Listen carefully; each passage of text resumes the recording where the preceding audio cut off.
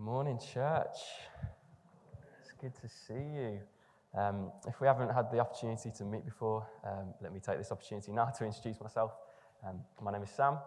I moved to Sheffield first in 2016 as a student and spent 3 wonderful years in this city studying history. And then I graduated in 2019. Moved away for a little while to London and spent some time working for a church down there. But then September of 2020, so just over 9 or 10 months. Is it 9? Yeah, 9 or 10 months, let's say. I've been back in Sheffield, joined the staff team here. And this is actually the first time that I've been part of the congregation and been able to sing. So it is a joy to be able to sing with you this morning. We have been, as you'll know, we've been looking at the art of neighbouring, the practice of neighbouring over these past few weeks, and we're going to be continuing in that this morning. So we're going to jump straight in. So where are we heading today? Today we're in the Gospel of Luke, chapter 10. We're going to be looking at verses 38 to 42. So if you have a Bible or a mobile device that has a Bible on it, feel free to get it up. I hope it might come on the screens behind me. Yes, there we go. Thank you, Jack. So we've got this beautiful, insightful, powerful moment in Scripture. Jesus is invited into a home. And for some context, this scene immediately follows after Jesus has sent out his disciples out into Judea to proclaim the good news, to heal the sick, to raise the dead. And then immediately after that, he tells the parable of the Good Samaritan. And then we come across this moment. So Jesus is invited into the house by Martha, one of 2 sisters. Also present is Mary, the other sister, and the rest of Jesus' entourage. So let's read this together, Luke 10, verses 38 to 42. As Jesus and his disciples were on their way, he came to a village where a woman named Martha opened her home to him. She had a sister called Mary, who sat at the Lord's feet listening to what he said. But Martha was distracted by all the preparations that had to be made. She came to him and asked, "Lord, don't you care that my sister has left me to do all the work by myself? Tell her to help me." "Martha, Martha," the Lord answered, "you are worried and upset about many things, but few things are needed, or indeed only one. Mary has chosen what is better, and it will not be taken away from her." So we know the story. Probably heard it before. 2 sisters, one of whom is too busy trying to make everything happen, trying to make everything perfect for Jesus being in the house, and the other who doesn't do the work but chooses to instead sit at Jesus' feet and listen to what he has to say. And let the record show that what Martha's doing isn't a bad thing. Making the preparations and putting things together isn't necessarily the bad thing. And quite often we say to each other sometimes, be less Martha or be more Mary. And actually, I want to kind of fight against that a little bit and say that actually there is a time for Martha to do what she's doing, but it's not the right time. Mary has chosen what is better. And this interaction gives us a valuable insight, actually, into what Jesus has to say about time. Because how often do we choose what is better? How often do we spend our time on things that aren't actually important in that moment? How often are our priorities a little off? Because I know mine are. I know that I don't always prioritize the right thing. I know that I don't choose the right thing to do in the certain moment. So today, friends, we're going to be thinking about 2 things. We're going to be thinking about time and the heart. Time and the heart. So let's start off in the obvious place. What is time? And that's well above my pay grade to be able to answer that. Is it just the rotation of the earth on its axis? Is it the turning of the hands around a clock? Is it the rising? Is it the setting of the sun? Who knows? What we do know is this: time is precious. Yes? We've learned that so much over these past 18 months with the pandemic. We've missed out on time with family, with friends, with loved ones, with new grandchildren, with nieces, nephews, whatever it might be. We have missed out because time is precious. And I'd say me and time have a bit of a complicated relationship. About 90% of the time, I'm very happy to go with the flow. Very happy to just let things roll, things will happen, and I just get to go along for the ride. But when I'm a little bit stressed out or a little bit worn down, that 10% of the time, I want to grab time by the scruff of the neck. I want it to obey me. I want to keep on top of time. I want to have it play by my rules. I want to start on time, finish on time, everything to the book. And both of these attitudes have their benefits. They also have their setbacks. And I don't know where you would put yourself on this spectrum. Are you very happy to go with the flow, or do you like to keep on top of things? And during the week, we went to, as part of my six, we went to Loxley Driving Range. I don't know if any of you have been there before. Just off the Loxley Road, a small little place where you can hit balls. It's a lot of fun. I really recommend it. And we were there, and Charles, who happens to be here tonight, he said something really actually insightful about time. And actually, he says a lot of insightful things, but this was just a specific thing that I picked up on. And he made a very timely comment, pardon the pun, timely comment, about how we understand time in the UK and especially in the Western world. Because we know when we hear the phrase, time is money, don't we? Time is money, and therefore we see every moment, every minute, every hour as a commodity. It's something that we can use for either gain or for loss. And we're continually told that every minute has to count towards something, that every minute has to be productive. It has to result in something. And I don't know about you, but so much of my social media feed at the moment is full of inspirational quotes or kind of business gurus speaking about how they spend their time and how they, wake up at 5 o'clock in the morning and then work out for 2 hours and then spend the rest of the day doing emails, and then they don't finish until 10 p.m. and they go to bed listening to a podcast because they have to keep working, because we are told that time is money, that every second counts. And yes, it does. But Charles was making the point that we actually see and can see time as our own. That we see time as something that needs to be harnessed, that needs to be tamed for ourselves, something that we need to get a hold of, that we can't let get out of our hands or out of our control. And so often we see it as something that can either be given away or we hold on to tightly. It's either something we keep for ourselves or it's something that we give away to others. And I was so challenged by this. And I think that the word that the Lord is speaking to us this morning is that we need to reframe how we think about our time. Because we know the verse, and Abby referenced it this morning, Psalm 118, that this is the day that the Lord has made. We will rejoice and be glad in it. Because the Lord has made each day. He's given us each minute. He's given us the very breath in our lungs. And don't get me wrong, I don't think that this is a call to be a business guru in that sense and to make every single moment count. It's not YOLO, if you remember that from quite a while ago. You'll only live once. This idea that you have to make every single moment count. Because if you read the scriptures, that's not necessarily what Jesus did. Jesus rested. He slept a lot. He took time. He's never in a rush. He's never in a hurry. Actually, he welcomes interruption because that's where he does some of his best work. If it was me, in those moments where someone interrupts me, I'd usually say, oh, sorry, I've got somewhere to be. Or, sorry, I'm running late.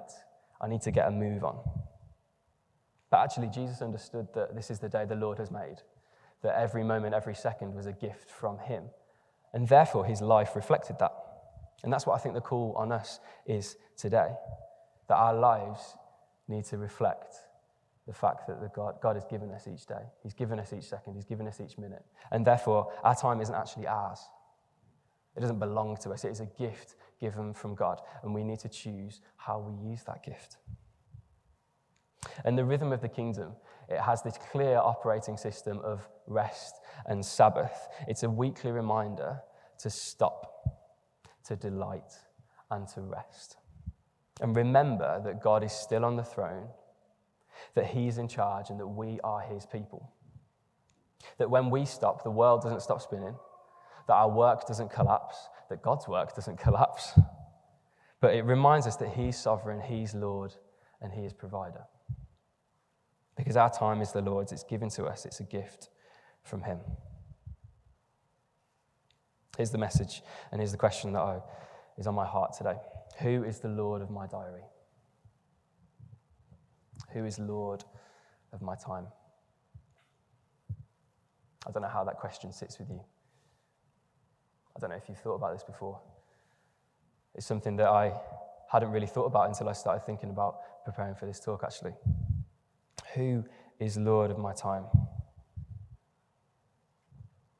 Because we believe that God has placed this call on our church, on us as his people, to love and to serve and to bless the city and to love our neighbours as ourselves. And actually, in order to step fully into that, I believe we need to reorientate how we spend our time and how we consider our time. Because I know that if I want to give Jesus everything of me, if I want to offer all of me, and I do, and I'm sure you do as well, the way I spend my time can't be excluded from that. It can't just be my Sunday morning, my Sunday night, or my Wednesday evening, whatever it might be, because he deserves all of my time, because it all comes from him anyway. And if we're going to love and bless this city and see it transformed in the name of Jesus, we need to take out our diaries, we need to take out our calendars, and we need to say, Lord, I want you to use me, and I want you to use this time that you have given me, and he will. Because Jesus says that Mary chooses what is better. I don't know about you this morning, but I want to choose what is better. Jurassic Park. I want to choose what is better. And so often, I think that I know what's best. So often, I think I know what's the best way to use my time. I know what are the best things to concentrate on. What are the most important things to prioritize. But actually, Jesus knows what is better. And Martha shows that what she's focusing on in this moment isn't the right thing to focus on in that moment. But I want to choose what is better. I want to choose Jesus. I want to choose his kingdom. And I believe the word that Jesus has for us today is to choose better. It's to choose for him in every moment. And that looks like stepping out, loving and blessing our neighbours in any way that we can. So how do we move from here to here?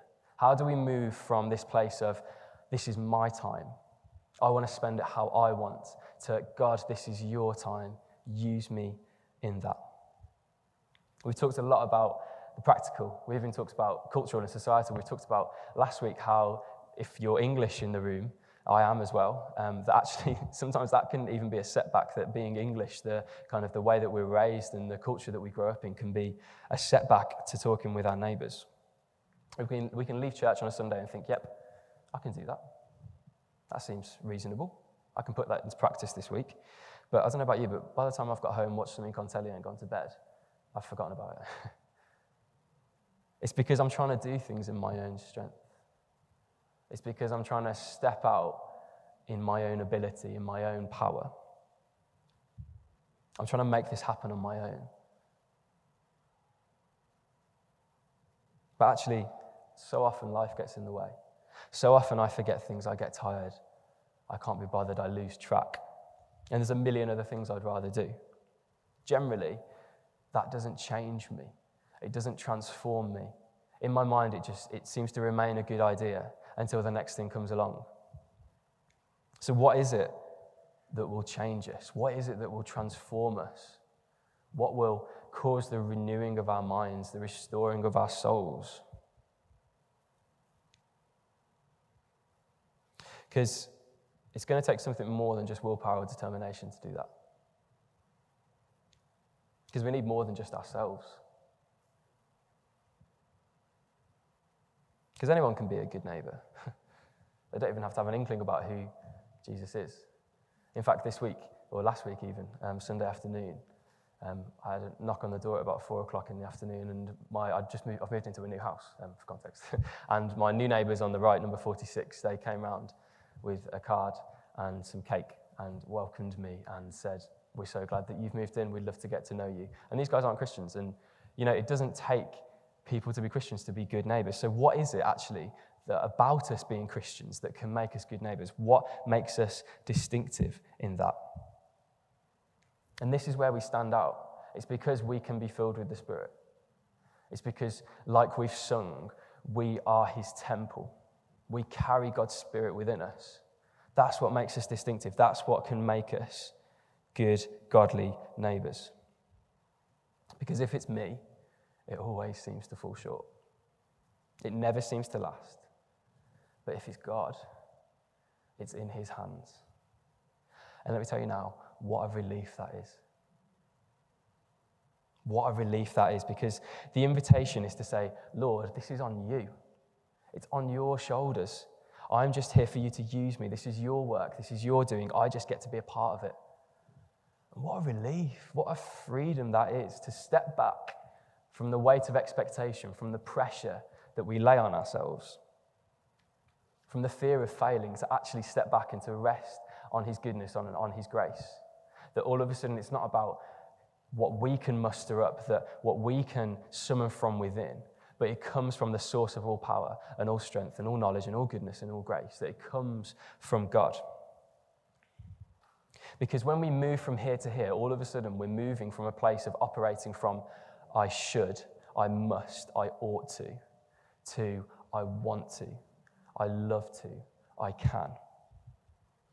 It's a place of co-working with Christ. That's what we're being called to step into, because we can manipulate our calendars. We can shift things around, and sometimes that helps. But it takes a change of the heart. It takes something deeper to reshape and to refresh our priorities. And how do we do that? How do we do that? We believe that the Holy Spirit is at work in us, don't we? He's at work in our hearts. He's at work in this place already. And we believe that God can transform us. We read it throughout Scripture. We've seen it in our own lives. We've seen it in the lives of those who we know. And when we look through Scripture, anytime anything major happens, it's not because of the willpower of that person. It's not their ability to manipulate a situation or to put together a wicked plan or to move things around in their calendar. And sometimes that's part of the process. And trust me, I'm not knocking the process. But what I'm saying is this: we need the Lord to break through. We need Jesus to move by his Spirit to change things. And I know that I need God to change me. I need him to renew my heart, to renew my mind, and to make me like Christ. I need his help. Because when I try and strive and put my best foot forward, it lasts for about a week. And then my humanity, it catches up with me. And it seems to fall flat. But we know Isaiah 55 talks about how when the Lord sends out his word, it won't return to him empty, but it will accomplish all that he desires. And that's the difference. That's the clinch. That the Lord's word never returns to him empty. It always accomplishes what he desires. Because God's run never comes to an end. He doesn't get tired. He doesn't get weary. He doesn't get distracted. He doesn't run out of steam. He doesn't get bored. He doesn't give up. He doesn't give in. He's always steadfast. He's always faithful. And we need more of that. We need more of him, because there's always more of him. Jesus says that even greater things will come than what have already been. That's a promise in Scripture. Can we just think about that for a second, that Jesus promises that even greater things will come. Even greater than walking on water. Greater than feeding 10,000 people with 5 loaves, 2 fishes. Greater than raising the dead. Greater than someone reaching out and touching his robe and then becoming healed. Greater than this. I wonder how many of us believe that today. Because I know that most of the time I don't. Who amongst us needs more faith today? Because I know I do. And you know, we're in good company. Luke 17, the disciples say to Jesus, increase our faith. Increase our faith, Lord. And he replies with the line that we'll know well. If you have faith as small as a mustard seed, you can say to this tree, be uprooted and planted in the sea, and it will obey you. Because it's okay to ask for more faith. It's probably encouraged to ask for more faith. We need it. We need more faith. We need more of Jesus. This city, our streets, our neighbours need more of Jesus. And that's the call that I believe the Lord is placing on our hearts. That we can't do this in our own strength. That actually we need to repent and turn back to him and say, Lord, I need you. I can't do this on my own. I need you to break through, break in, and do what only you can do. So why don't we ask for that now? Just want to encourage you to stand with me. If Johnny and the band, you guys want to come back out.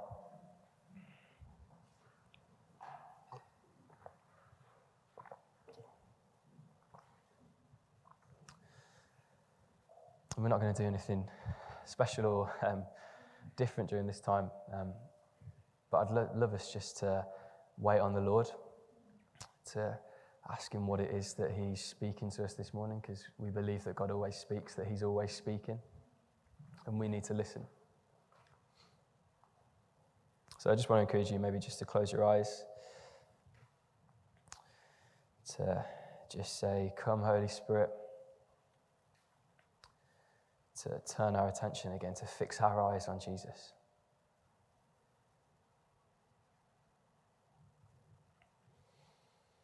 So I need to acknowledge that Jesus is Lord of my life, and he's therefore Lord of my time. He's Lord of my diary. I need to repent and I need to turn back to him. I need him to fill me afresh. We want more of you, Jesus. More of your power.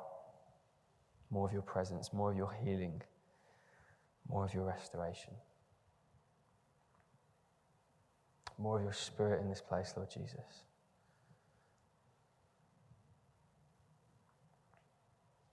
We need more of your love. More of your grace, more of your patience. Lord, that through you, we would reach out to our neighbours, to love them as you do, to serve them as you would. And Lord, we know that we can't do this in our own strength.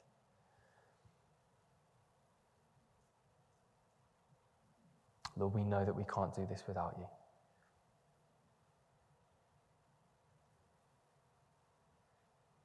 So Holy Spirit, come by your power now. Set us ablaze for you, Lord Jesus.